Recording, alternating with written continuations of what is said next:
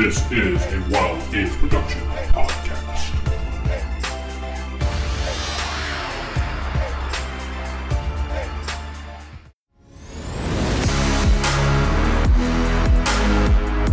Welcome to the Crusader Podcast, a show about the Castles and Crusades role-playing game.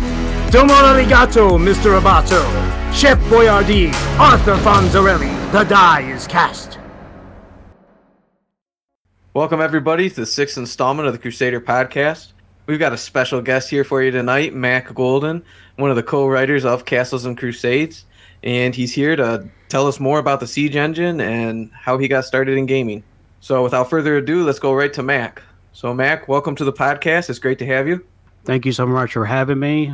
As I've told you before, I'm a big fan of this podcast. So let's just hear a little bit of history about you. How did you get into gaming, and how did that eventually lead to Castles and Crusades? Well, from what I recall, it was around 1982, which I think is about the same time Tyler started. That's right. So good friends of mine said they had bought this new game that was sweeping the country, of course, and that we were going to try to play it that weekend. And the guy that was the DM was about 3 years older than the rest of us. He was the older brother, one of my friends. And he tried to explain it to us, and we had no clue what he was talking about. And finally, he went and he bought 3 copies of The Hobbit and gave it to us and said, "Read this. This is what the game's going to be like."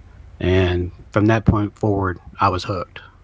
Now, it's kind of a treat that we have Matt Golden here with us on the Crusader Podcast. You know, I've kind of been associated with various trolls since 03 and 05 and at different times when I was still buying the game and going to conventions. And I've really only met Mac a couple of times myself. And a lot of people out there that play Castles and Crusades and have for years, or some of the old D20 3rd edition product, you may not even know Mac at all, but very instrumental in the design of Castles and Crusades. You said you kind of did your gaming bit there in the 80s and whatnot with D&D, and of course you go back pretty far with some of the trolls themselves, Todd Gray and Stephen Chenault, with some gaming at that time. Tell us a bit about that experience. Right. So after my initial group had broken up and we moved on to other groups, I kind of became the primary DM in my area. And over time, as you lose players, I started looking for new players. So I started hanging up cards at the local game shop, local comic shops, things of that nature. And I met this wild character named Rodney. Well, it turns out Rodney worked at a local grocery store with Steve and Todd. He found out that Steve gamed, and he harassed Steve until he agreed to start a new campaign, and they got Todd into it. Well, it's the way I understand it. After a couple of games, Steve thought they needed a 3rd player, so Rodney called me and asked me to join, and the rest is history, as they say. That was around, as I recall, it was around 1984, 1985. I'd have to actually go back and look at my character sheet, which my first character in Steve's game is Aristobulus, which is now, obviously one of the gods in Aird, the Aird setting. Yeah, that's right. A big part of the lore and the legends of Aird, no doubt. You guys played back then, Todd and Steve, kind of your humble beginnings there in Arkansas, long before designing CNC. Did you, after high school even, kind of continue on fairly regularly with gaming and whatnot? Oh yeah, I've never stopped gaming. As a matter of fact, when Steve left and joined the Army, he went overseas to Hawaii. I took over our main game. We still game every Thursday night unless something comes up and prevents the game. We even still go back and play that old game now and again. It's still running, but we don't play that often. We have a different current campaign going right now. But game through high school, game through college, on into law school, continued to game. And really the first origins of troll lore games for me started back in law school.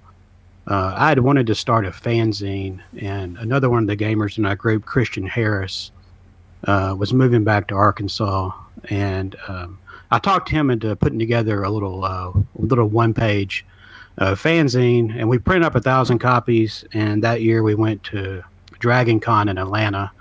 That was around 1996, and we passed those out.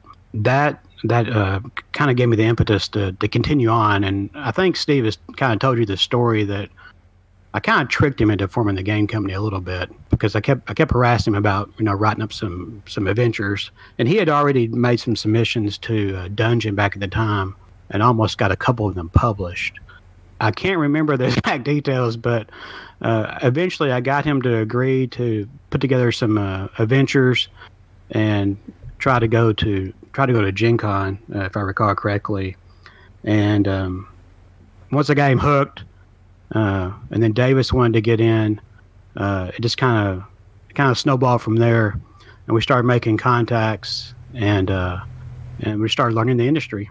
And if I recall correctly, we talked to one of the kind of sub distributors back at the time, Wizard's Attic. We got them interested in what we were doing.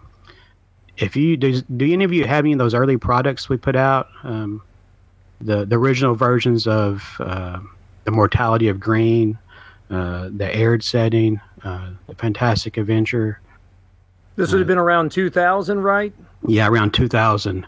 In the back of those modules, there is what we called at the time the Sword and Sorcery role-playing game. Mm-hmm. And you will, if you have a copy of those, and if you don't, I can try to find you a copy. If you have a copy of those, the beginnings of CNC are in that little 2 to 3 page rule set. You'll find a lot of correlation, if not some of the exact same rules. I think it would be very interesting, and I think it would be a service to the Castles and Crusades community to be able to get a copy of those rules scanned in, just because I think that's so interesting. I remember Steve talking about it when we talked to him, almost like an archaeological dig on the beginnings of CNC. I think that'd be really nice. Yeah, I'm sure we can dig out some of those copies. I'll talk to Steve to see if we can get him to upload those as free PDFs on the Trollord site or a drive-through or somewhere like that. Me and Davis put those rules together basically because back then that was before the SRD. Right. So we wanted to have a basis for our system, because at that time we could not just straight up say, hey, we're writing D&D modules. So we wrote this little Sword and Sorcery role-playing game. It has some of the same philosophy and, like I said, some of the exact same rules that they eventually made it into CNC. Me and Davis put that together. And then, of course, it wasn't long after we got going and we got picked up by distributors after our first Gen Con that the whole D20 movements got started with the SRD. I joined in on those old discussions that were run by Ryan Dancy at WotC. He was kind of the impetus behind that whole movement. Yeah. And all those early D20 publishers were all in on those discussions, and we got in on the ground floor kind of. So getting to the creation of CNC, so I think we started TLG in 2000. Approaching the second year, I believe it was, I ended up I had to leave the company for other reasons, and I dropped out for a while from being involved. And about a year later, I don't remember now why, but I think there had been a downturn in D20, or they were coming out with the second version of the SRD, or there were some changes in the industry. I really don't know. I can't remember, but Steve might be able to recall.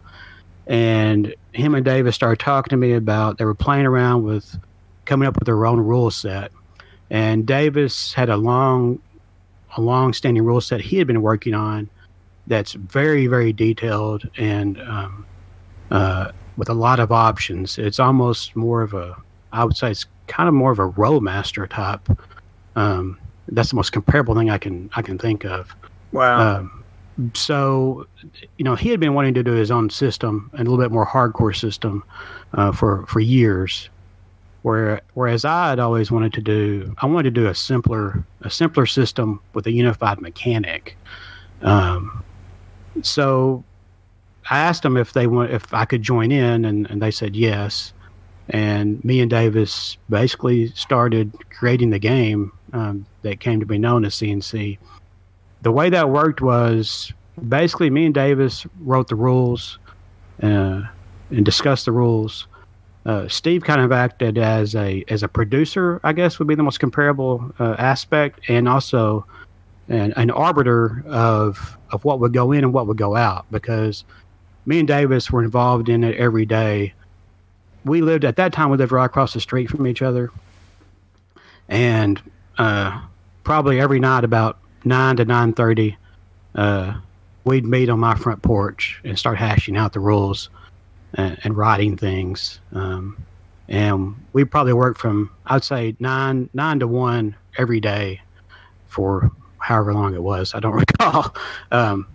So we became so enmeshed in it. Steve kind of was the arbiter, and would kind of direct about what he thought needed to be in, what he thought needed to be out, and what would be best business-wise.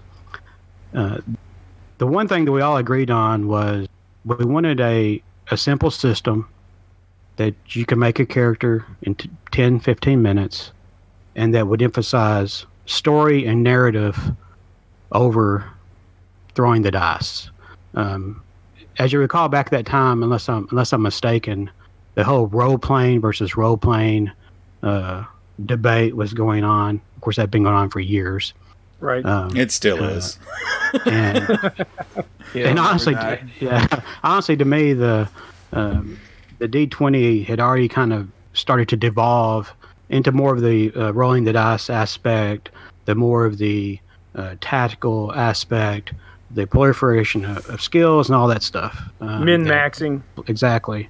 And what we wanted to do was make a game that we liked to play, that was simple to play, that was simple for people to pick up, and that honestly Steve could sell to keep Troller going. So we made the game we wanted to play. That's how it came about. Mac, how many different adventures did you write for either D20 and some of them went into Troller Games, I guess, as well? I know you have a fantastic adventure. I've got my CNC copy of it that came out in the later years. Yeah, honestly, I didn't write many of the adventures. I wrote the Fantastic Adventure. That's actually based on a short story that Steve wrote. And my main, in the early days, my main role was editing, and a lot of the business side I was involved in, and kind of the direction of the company as far as before CNC came about. Once I left the company, but then I came back to help write CNC, then I was mainly writing the rules of the Player's Handbook with Davis. Steve is really not credited to the extent he should have been on the Player's Handbook. He gave me and Davis title credit, the author credit, because we did write most of the rules, but a lot of what I would call the flavor text or the narrative section, Steve actually wrote. He really should be the third author on the book, in my opinion. That's right. I remember him at different times saying that he kind of wrote the in-between bits, and I said, oh, that's why it's so verbose. Yeah. I actually wrote down some notes for myself, like I was telling Jesse before. I wrote down some notes for myself, just some things I wanted to go over about the Siege Engine and the philosophy of the game and things of that nature. And today, when I was just sitting around, and then before we got on here, I went back and read the Castle Keeper section of the Player's Handbook, which that section primarily was written by Steve. And surprisingly and honestly, almost everything I wrote down on my piece of paper today that is written in this section, which shows you things really have not changed. I did not remember. Almost word for word, some of the original ideas we wrote down in creating the game, Steve used in that section. To me, that's really the most important section of the entire game, is that Castle Keeper section in the Player's Handbook, and that very first page in the front of the Player's Handbook that introduces the attribute checks, of course. So, Mac, talking about the Siege Engine, you said that you wanted to get to a unified mechanic. Was the Siege Engine your answer to that unified mechanic? Yeah, at the time we didn't call it the Siege Engine. Actually, the Siege Engine is like the name. That was like the last thing we came up with in writing the rules, to be honest. We didn't really have a name for it. That was more for a marketing and legal reasons, to be honest, and something that Troller could use and hang their hat on. But I really wanted a unified, logical mechanic, because just by my nature, I guess, my personality. The one thing that drove me crazy about AD&D was we all love Gary, but some of his rule sets, they were not coherent. They did not mesh in any way whatsoever, and that drove me crazy, just as a game system. And so I wanted to come up with something that was easy and logical and unified, and that meshed with what Davis had already been working on with his rules that he had been writing. At the same time, we wanted to stay true to the history of the game. That's where the 1218 came from. We played around with having a THACO type system at one point, but it never really worked for me and Davis. The whole 1218 came about, as you know, with the original 3D18 attributes, the working in threes or multiples of 6, etc., has always been tied into the game. So and that's where that came about. I know there's a lot of, I don't want to say controversy, but there's a lot of arguments out there in CNC about is the 1218 too hard? Is it make it too difficult on characters? Well, we tried to make it as close as to the original game as possible, but we probably did dial it up a notch as far as difficulty on making the attribute check. But that's the way we play. We like our games to be difficult. I think it's pretty clear in the books, though, that by using that type of those multiples of 3, you can adjust it however you want. You can make it a 1215. You can make it a 915. Some people just use a base 15 and add 5 or add 6. The whole point was to create a rule system easily adaptable for anyone to the type of game that they wanted to play. But in the end, it's the narrative and the story you're telling as a group that should win the day, not being beholden to any one rule in the game. I have a question. Could you talk a little bit about the decision to change saving throws to correlate with ability rolls and why that decision was made and your thought processes on that? By going with a unified system, tying the attribute system to the saving throws just made sense to me. And we may have even taken, I think there's some other games out there that have done similar in the past. Honestly, what I wanted to do was I wanted to use the Siege engine, which is what it's called now. I wanted it for combat too, and we never could work it out to anyone's liking. I'm still working on that. I may be letting the cat out of the bag. If I could get the rules completed by next year for the 15th anniversary, the Player's Handbook is going to be republished with a alternative combat system in the back that's based on the Siege engine, which will finally totally unify the rule set. Wow. Yeah, that's quite a revelation.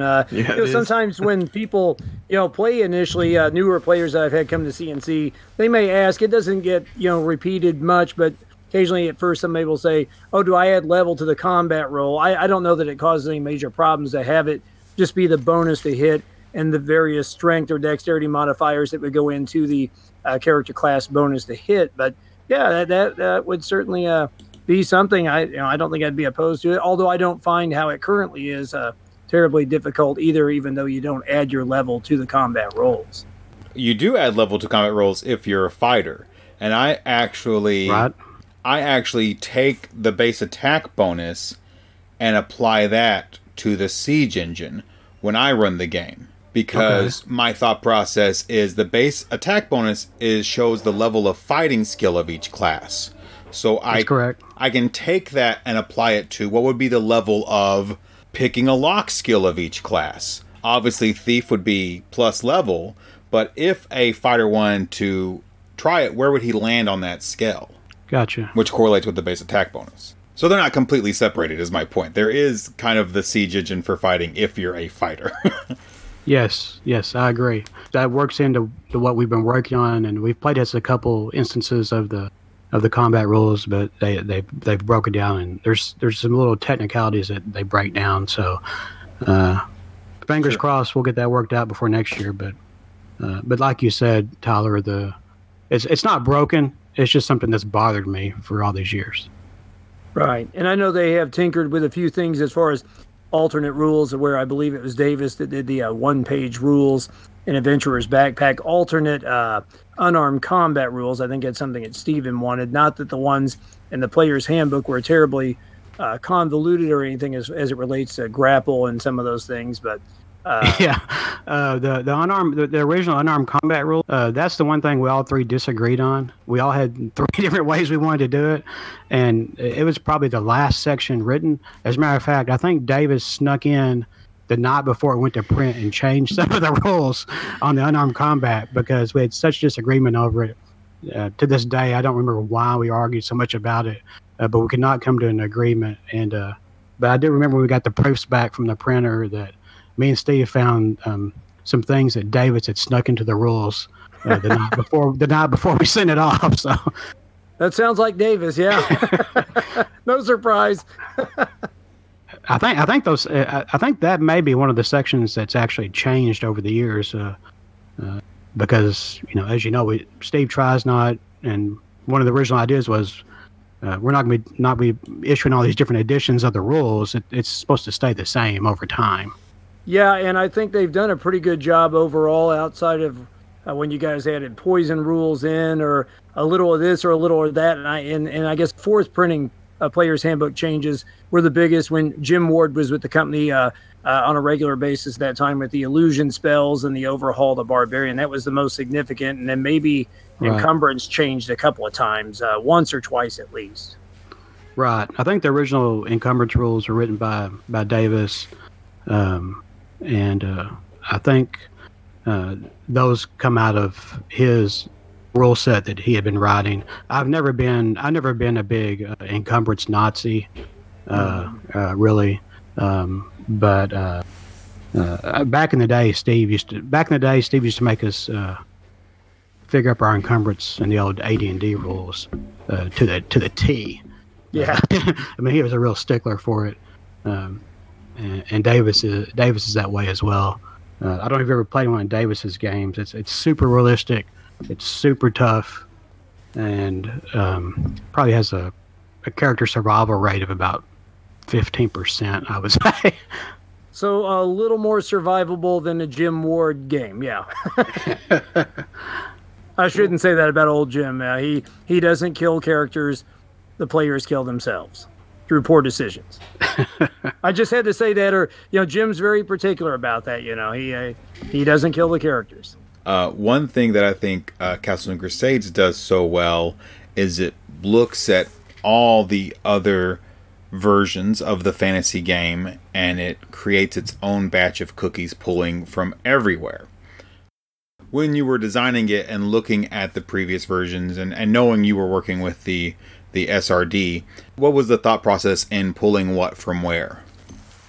Well, that's nice of you to say. That was part of the intent was to try to pull from all versions of the game, because there are fans of each one of them, and we want to create a unified system that people could adapt, no matter which version they were using. So if they wanted to use a basic module, or they wanted to use a second edition module, or even go back to the older books before then, or Tunnels and Trolls, anything they wanted to use, we wanted them to be able to adapt it on the fly easily. Steve is an AD&D fan. I tend more toward the basic expert rules, and Davis even goes back to the rules before that, whatever you want to call them, the white box or whatever. You kind of had your champions of each subset among us as we created it, and that kind of worked its way into the game. For example, I think if you look at the Fantastic Adventure that I wrote, I think most people would probably say, who have a knowledge of the history of the game,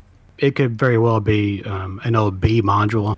Whereas if you look at Davis's series of modules, Vakund, and those that can continue totally different style, of course.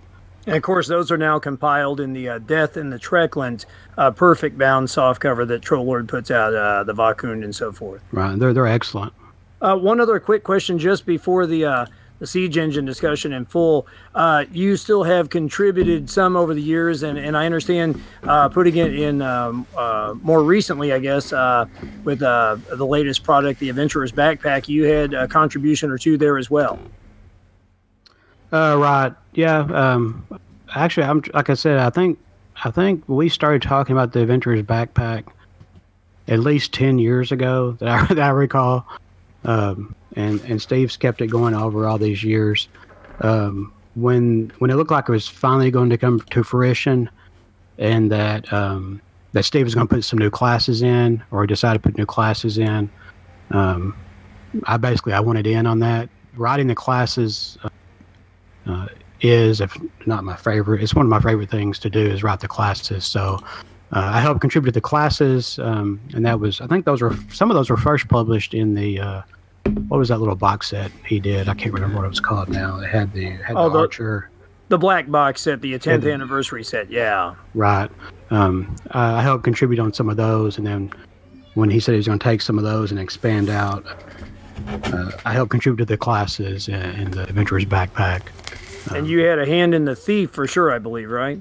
Yeah, I wrote the Thief because going back to my original character was a Hobbit, halfling thief, and I wanted the Thief to kind of be in there. I was never really satisfied with the Rogue, but that's what we had to work with, and that was what kind of the zeitgeist of the day was. I wanted more of an older Thief. Actually, I think, if I recall, the original draft of the CNC classes, I think there was 18 or 19 original classes that me and Davis came up with, and I think there was 3 different thief classes, 3 thief type classes, not including the assassin.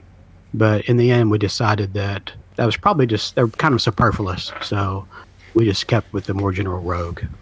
Did you kind of take elements of each of those and kind of just pour it all into one, essentially, and then in the confines of the 3rd edition of the fantasy game as well? Right, because what we were trying to go for is we were going for archetypes, and really when we were looking at it, we had some classes that overlapped and kind of went away from the archetype idea because they kind of were eating their own, I guess. So we just kind of cut those out and dialed it back to the general rogue that everyone's familiar with, really. But so when we had the opportunity to do the Adventurer's Backpack, I wanted to try to get a thief in there that had a slightly different tone. All right, Max, we've heard time and time again from our listeners that they want a more in-depth look at the Siege Engine. And I thought that the best way to do that would be to have one of the writers of the Siege Engine here with us to go over it. Could you just give us the elevator pitch of what the Siege Engine is for those of us who may be new to the game or just need a little refresher? Well, I'll try. I'm not sure. Honestly, I'm not sure I'm even the best to give you this pitch, but I'll give it a whirl. Again, the whole idea of CNC is to have a mechanic that serves the story that you're trying to tell, and the narrative should win out over everything else. The Siege Engine, of course, is an attribute check based system. Again, in creating the game, we wanted it to be where every class and every race had an equalized playing field, and we did not want where you would have some of the min-max type racial classes, if you will, that have become prevalent. Everyone's playing an elf because they can min-max, etc. So that's, for example, that's why the humans get the 3 attributes and the demi-humans get 2. So the Siege Engine itself, of course, is an attribute check-based system based on a 12-18 mechanic, where the prime attributes of the character have a base of 12, and the secondary attributes of the character have a base of 18. That's the challenge base. Upon that, the CK will add a challenge level based upon the difficulty of the action that you're trying to complete, and that equals out your challenge class, which correlates, of course, to armor class along those lines. And when you roll the d20 with all your level bonus, any attribute check bonuses, any magical bonuses that you have to get equal to or higher than the challenge class. That may be the poorest description of the Siege Engine you've ever heard, actually. I think it's fine. So basically, the Siege Engine is used for when a character tries to do something that's not necessarily swinging to hit in combat or casting a spell or something of that nature. It's more to resolve something, some other sort of challenge, such as swimming across a river something like that, correct? Yes. So the siege engine is there to resolve a conflict or a challenge within the game that the character is trying to attempt. And the main thing that you have to remember that sometimes people do forget is it's not for every action the character is trying to attempt. It's for difficult things that the character is trying to attempt. There are various sections throughout the book you'll find where we try to make clear that, for example, if you have a thief that's trying to climb a rope, he should be able to climb the rope unless there's something that's something about it that's unique or special that would prevent him from doing so. If a ranger's trying to scale a cliff, he can scale it. Every action doesn't require a roll. If it fits the story, the character should be able to do it if it's within their class. However, for example, if you have a strong fighter, he can't go along and just knock over every door or push over every statue. Although there should be some that he should have no difficulty doing so. But when the CK puts before you a challenge that is difficult and requires, to me, almost some sort of heroic action, that's when the siege engine attribute check system comes into play. You touched earlier on that you had received criticism that siege engine can be too tough on characters, and really, I mean, it's in bold here in the book. It says determine if a check is necessary, and it says it's important to note that only activities that have a significant chance of failure should have rolls. So really, Right. every time that your character is rolling, it should be for something that's important. So it should be challenging.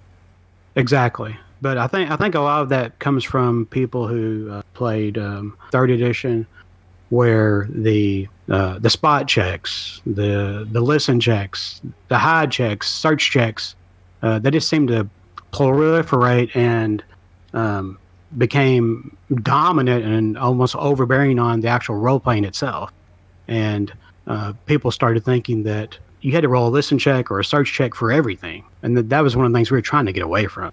Yeah, because some things you're obviously going to see if it's close enough to you and maybe semi sort of out in the open, or things that you might hear just because you're right next to something. Or there, we could also point out too that there might be times you might need to roll for something perhaps a bit mundane if you were to be in combat at the time. Right. Exactly.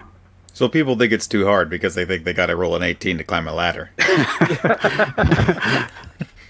When in fact they should just climb the ladder. Just climb the ladder. Yeah, I'm fully in support of not rolling the dice more than rolling the dice. My whole family games, and my sister says if she has to roll a die, she feels like she's already lost the game.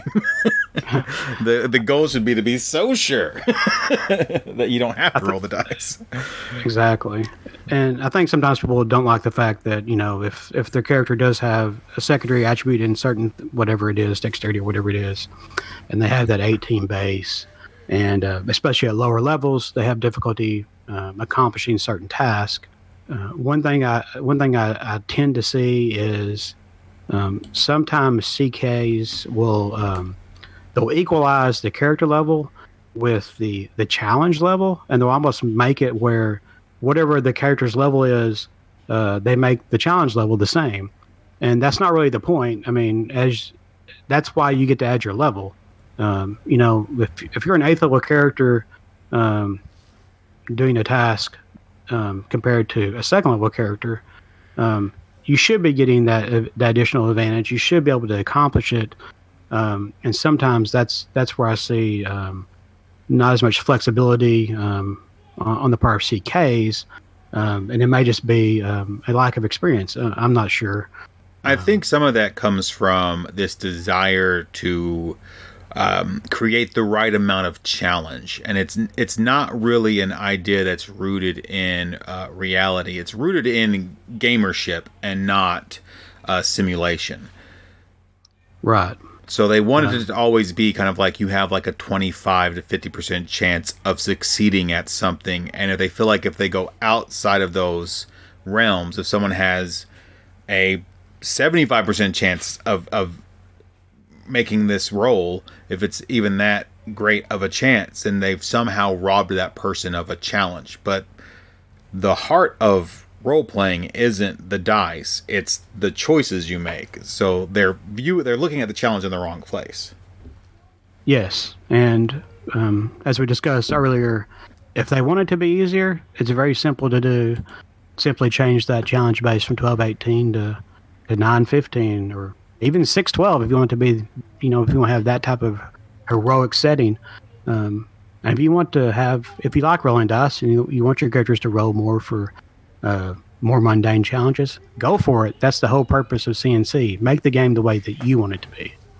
Well, and there's even the lowering of the challenge base of 12 or 18 itself. I remember maybe if it was the 5th printing or some of the earlier printings, at one point I was looking through one, and in the beginning of the book, it says about you can next the castle keeper adds or subtracts the challenge level to the challenge class. And I remember there not being an example in the back of any lowering of it, although it was referred to earlier on in the player's handbook. And I want to say maybe it was 6th printing. I kind of pointed that out to Steve, and they added in a section which is a challenge class less than 0 that you might find on maybe 164 in your 6th and 7th printings of the player's handbook, to kind of explain that if you had some task that you still needed to roll for, it's not something mundane, something run of the mill, but it might be easier or for some reason or another, and you can lower that base just a bit, probably not too much, because if you're lowering it too much, then it must be easy enough not to even have to roll. But that was something that was kind of an add-on paragraph or two with an example that came in some of the later players' handbooks. I'm wondering if maybe we should look at a few examples of just kind of setting up the challenge base, the challenge levels, like with strength. Mac, is there something we were going to have a fighter or some other character use their strength, be it primary or secondary, to do some sort of task? How would we want to set that up? If we want to have somebody bust down a door or lift something? What if we have 2 wizards, and one has a strength prime and the other one does not? And they're trying to knock down your standard dungeon door. Well, there's your difference between the 1218. And let's say the wizard with the prime attribute and strength has a 12 strength. The wizard with the secondary attribute and strength actually has a 16. So the wizard with the secondary attribute with the 16 strength is much stronger, has a +2 bonus, but he's working from an 18 base because honestly, he does not have that type of aptitude. Whereas, let's say the wizard that has the prime with the 12 strength, he may not be exactly strong, but perhaps his background is he grew up on a farm and he's used to doing physical labor, and he knows how to, despite his less than stellar strength, he knows how to best use it. So looking at the door, perhaps he's able to, it may take him a little bit longer. Say he may stare at the door for 3 rounds to figure out the weaknesses of the door and how to utilize his strength, or perhaps even use a crowbar. And that's why he can open it as compared to the wizard with the 16 strength, who is a secondary attribute. He just can't get the door down because he can't make the roll. To me, that's more of the main philosophy behind the sieging and attribute check system. It allows for all types of characters, not the ones that just come to mind. The most immediate, for example, the strong fighter. Does that make sense? Absolutely. And for those requesting kind of that specific example, let's say in the case of these wizards and trying to knock down a standard door, we could say, if we're just going to call it standard, maybe we say it's just a 12 if you have a primary strength, or an 18, which is the standard challenge base in the player's handbook. And then that whatever level wizard, let's say 3rd level wizard, and one of them's got a +2 strength modifier, you're just going to roll D20. You add that +2 strength modifier to it. And obviously the 3rd level wizard or whatever would add his level to that. And then you're just trying to meet or beat the number. You could also say that door is a little sturdier. It's not steel, but it's some harder wood perhaps. And maybe you say it's still breakable with either that crowbar that Mac referenced, or maybe with just knocking it down with fists if you've got that kind of brute strength perhaps. And you increase that 12 that we use for that standard door perhaps. and say, I think maybe it's going to be a 15 or a 16 or a 13, whatever the case may be. And let's say you've got some flimsy door that, for people looking for those examples, once again, the flimsier door that's not quite cardboard, but somewhere between that and standard wood, you could go back to this later added passage about the challenge class less than 0, where they suggest you give the person's die roll a bonus, or you could just lower that either 12 or 18 target number to, let's say, 10 or 9, provided you're not making it so simple that there's no need for the roll. And that's kind of, how it works. But we did have a lot of people that early on were asking about some of these examples. But you covered it great and gave even more insight than I would have. Well, let's go with those examples right there. So what you're talking about is the challenge level. So if you have a door that's, say, it's still shod, and perhaps it has an additional lock on the back of it that the character cannot see. Let's at this point, let's just say the character has a prime attribute. The CK might set the challenge level at 5 or 6, right? Or as you said, Tyler, the door is flimsy. Perhaps the door is actually dry rotted, but you can't tell that from just looking at it as you approach it. The CK could easily say that the challenge level is going to be -3. Let's do some actual play examples of how the siege engine works during a game. We'll just act them out real quick. Let's just do a couple of actual play examples of how this might go during actual gameplay. Tyler, your magic missile takes the last goblin in the chest. He falls dead and rolls down the stairway behind him. You guys follow his body to the landing of the stairs. And in front of you is a huge wooden door. It's well made, but there's about an inch of water at the bottom of this landing, and the door is swollen shut. What would you guys like to do?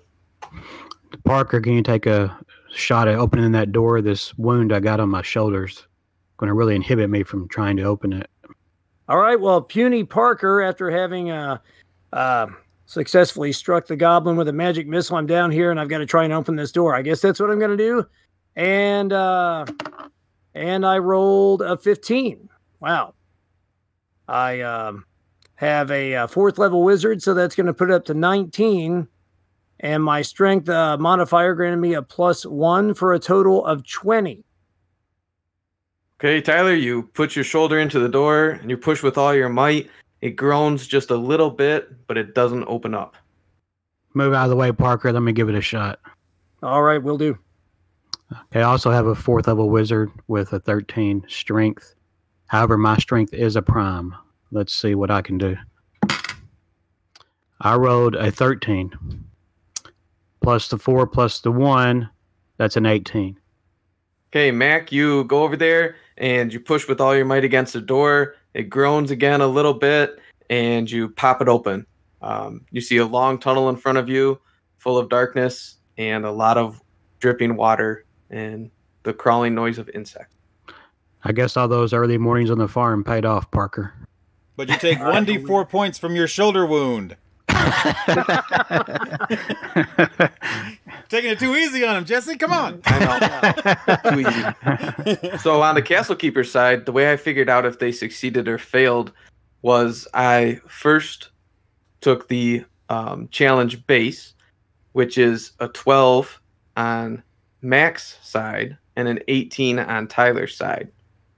Because if it's a prime, it starts at 12. If it's a secondary, it starts at 18. The door is ancient, old, and waterlogged. So as a Castle Keeper, I decided that's going to be a +4 to make the check to open that. So for Tyler to succeed, he would need to get a 22 or higher to budge the door open. And for Mac to succeed, he would need to get a 16 or higher. Yes, and I like that example because it shows Tyler rolled higher than I did, but because of the split between the prime and the secondary attributes between the characters, it shows how much the primes play into the game, and in your choice of what you want your primes to be, outside your class, of course, what you're set, can make some real differentiation between characters, no matter the class or the race. But I sure took that goblin down, though, didn't I? Well, magic missile Absolutely. always hits. Yeah, I know. Come on, don't steal my moment, Jesse. You are in the back alleyway and you see the shifty merchant from the other night setting up his shop. Okay, Mac Muddles makes his way across the dusty alleyway and sneaks up on the unsuspecting merchant at his stall. I'm going to sneak up and I'm going to try to pick his pocket. Okay. So give me a die roll and tell me your modifiers. Okay, I'm a 5th level rogue. I have a 13 dexterity. It's obviously a prime, so I get a +1. So I'm going to be adding 6 to this roll. I rolled a 5, so I got an 11. You're unable to pick the merchant's pocket, but fortunately, he's so preoccupied about his daily routine that he doesn't notice the attempt. I slowly back myself back into the alleyway. Stand aside, Mac Muddles. It is I, Kragan Moore, the Destroyer. What's Kraganmore doing? He's going to go up there and he's going to try and do what Mac Muddles had just attempted, and I think I can do it. What are you wearing? Full plate. So you're going to sneak up on the merchant in full plate armor? Yeah, I've got Dex as a prime, and I've got a +1. You know, I've got at least somewhat of a chance. I am Kragan Moore, the Destroyer, after all. Well, you're not Kraganmore the Sneaky, so I don't think in full plate armor you'd manage to sneak up behind him. And even if you could, you don't know how to pick pockets. You don't know the first thing about picking pockets. You being a fighter and not a rogue. Well, I was kind of hoping you wouldn't notice that that rule about maybe not being able to sneak up on him because it's not one of my class abilities, but I guess you did. Can I just do it and not add my level in, or is you going to hold the armor thing against me? I wouldn't let a thief in full plate armor sneak up on somebody. But yeah, so allowing other classes to generate effects from other class abilities, such as the picking of pockets, is something that some castle keepers allow and some castle keepers do not. And my take on it is Castles and Crusades, as many fantasy role-playing games, is a game of archetypes.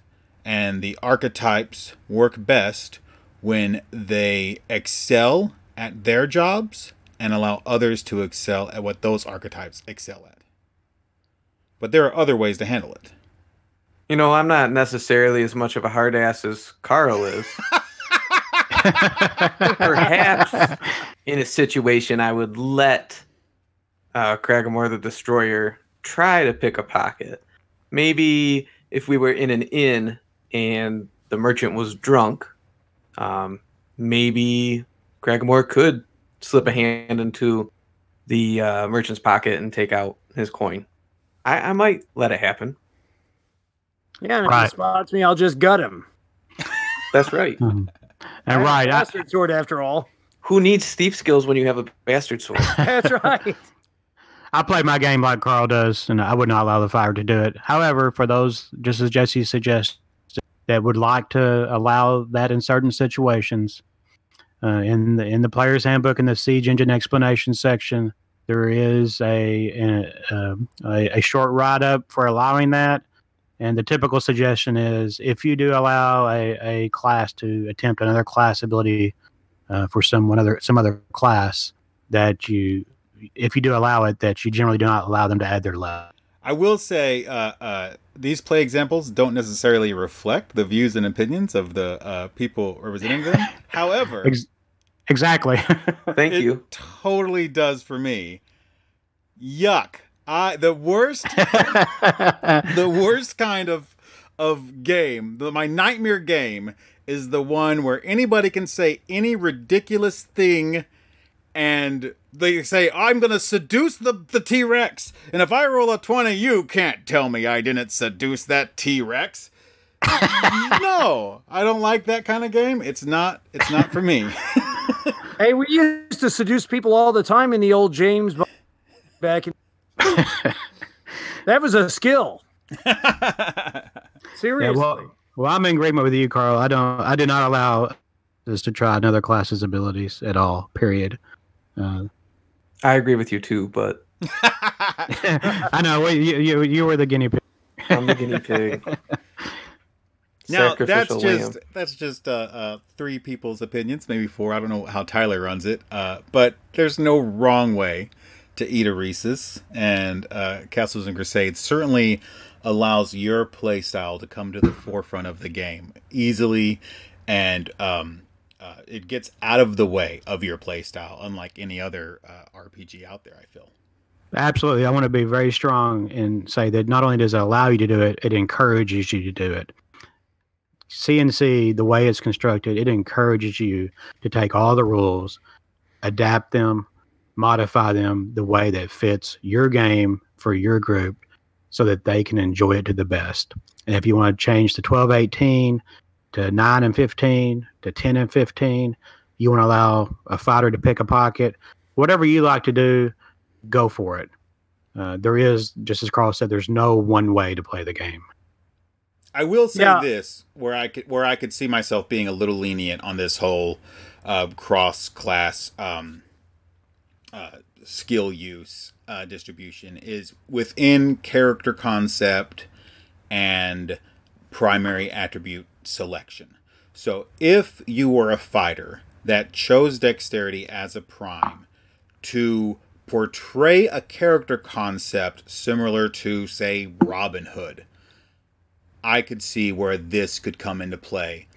I would probably, if it was using a non-class ability, like if you were trying to pick a pocket, I probably wouldn't give you the 12. I would give you the chance, and you would add your level, but I would give you the base 18 as opposed to the base 12, since it isn't a class skill. Yes, that's a good example. That's one of the third tier of ability, sort of within the primary system. Absolutely. That's one of the ways I kind of like to see CNC evolve, not necessarily in the base rules, but in expansions and adventures or even campaign settings. I like to see people play around with the primes as they're assigned to classes. I'd also like to see more use of people creating spells and magic items and things of that nature that really play around with the prime attribute system in ways that are not so obvious. I think there's a lot of ground to be explored in the rules in fun ways along those lines. I've never considered that. Is there a magic item in Castles and Crusades that gives you an additional prime? I'm not sure. I know that's a dope idea.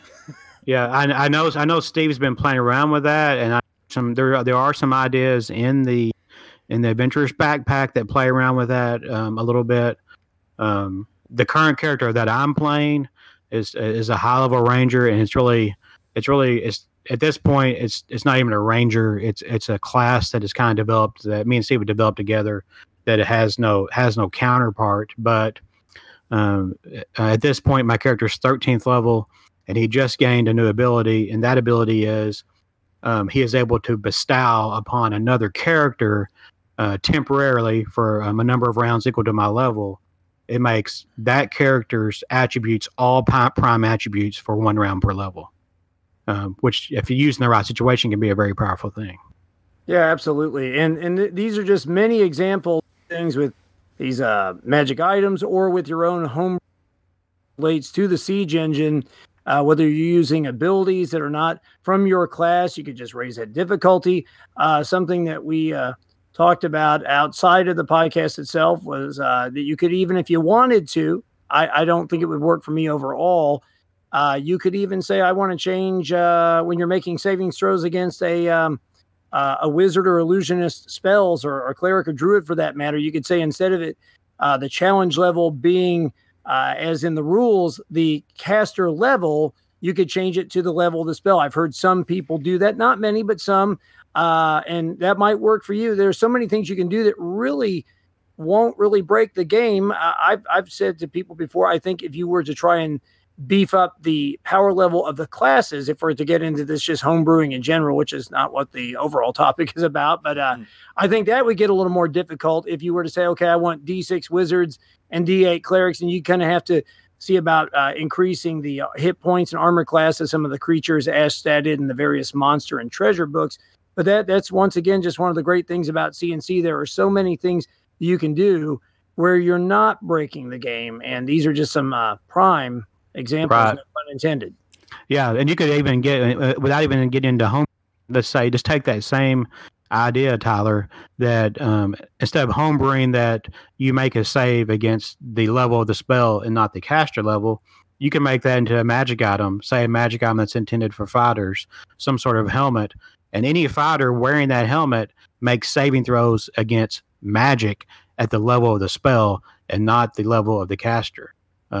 That's an easy way to bring that same idea into the game without saying this is a homebrew rule. If that makes sense. Stephen Chenault, if you're listening, this is for Adventurer's Backpack 2. Electric Boogaloo. Adventurer's knapsack. Adventurer's fanny pack. That is, I'm thinking a helmet is great. That's something you could put into, if there were to be an ABP 2, just kind of like I thought after the fact, after its release, pretty much that having times for donning armor and removing armor might be something that maybe CNC hasn't covered that could be covered in another book. So, Mac, we've heard a lot about the Siege Engine. I don't think I've ever heard why it's called the Siege Engine, though. Do you recall why you guys picked the name Siege Engine? Well, there's flavor and there's marketing and is legal reasons. So we needed to come up with something to market the main mechanic that set it apart from the SRD and what had come before it. And Steve wanted something that we could create a logo for that made sense. And for legal reasons, it needed to be something that could be trademarked for Castles and Crusades so that it could stand out, if you will. And again, I don't remember who came up with the actual term Siege Engine, but I do remember standing on my front porch discussing it with Steve and Davis. And I think the name came about in less than 10 minutes, if I recall correctly. Obviously, engine makes sense because it's the core mechanic that makes the game run. And then we want something fantasy flavored. So Siege obviously just fit right in.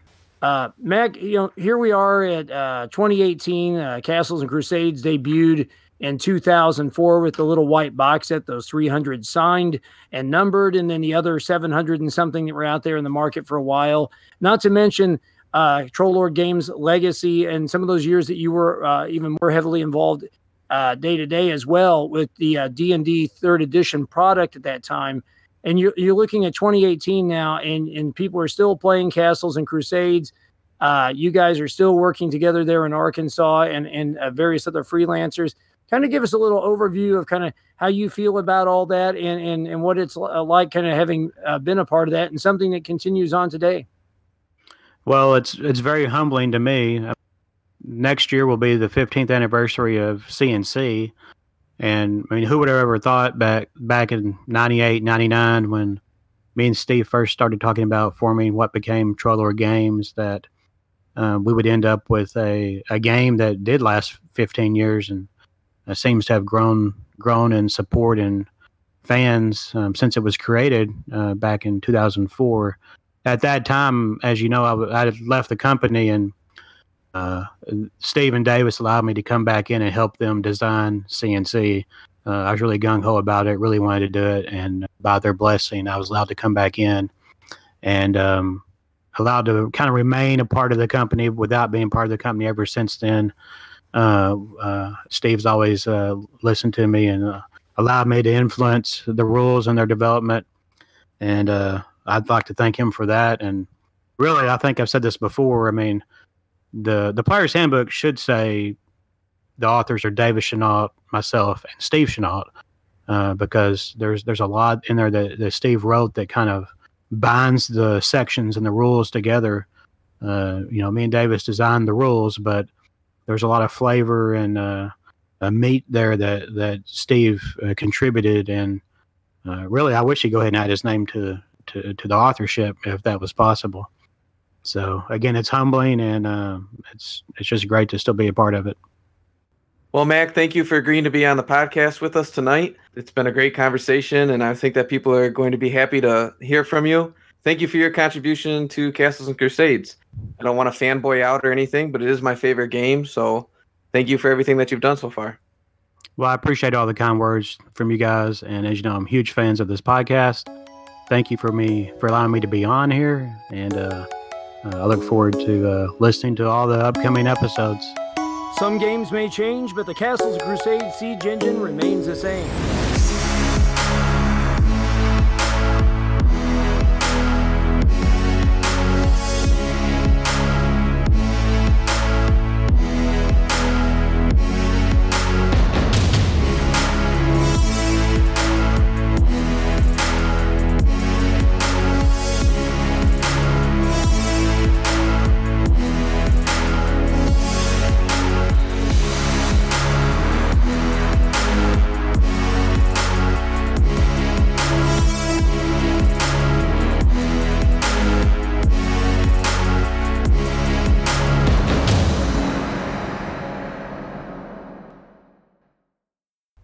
So I've kind of mentioned this before, but never got to explain it. Tyler's kind of hard to edit, and I'll tell you why.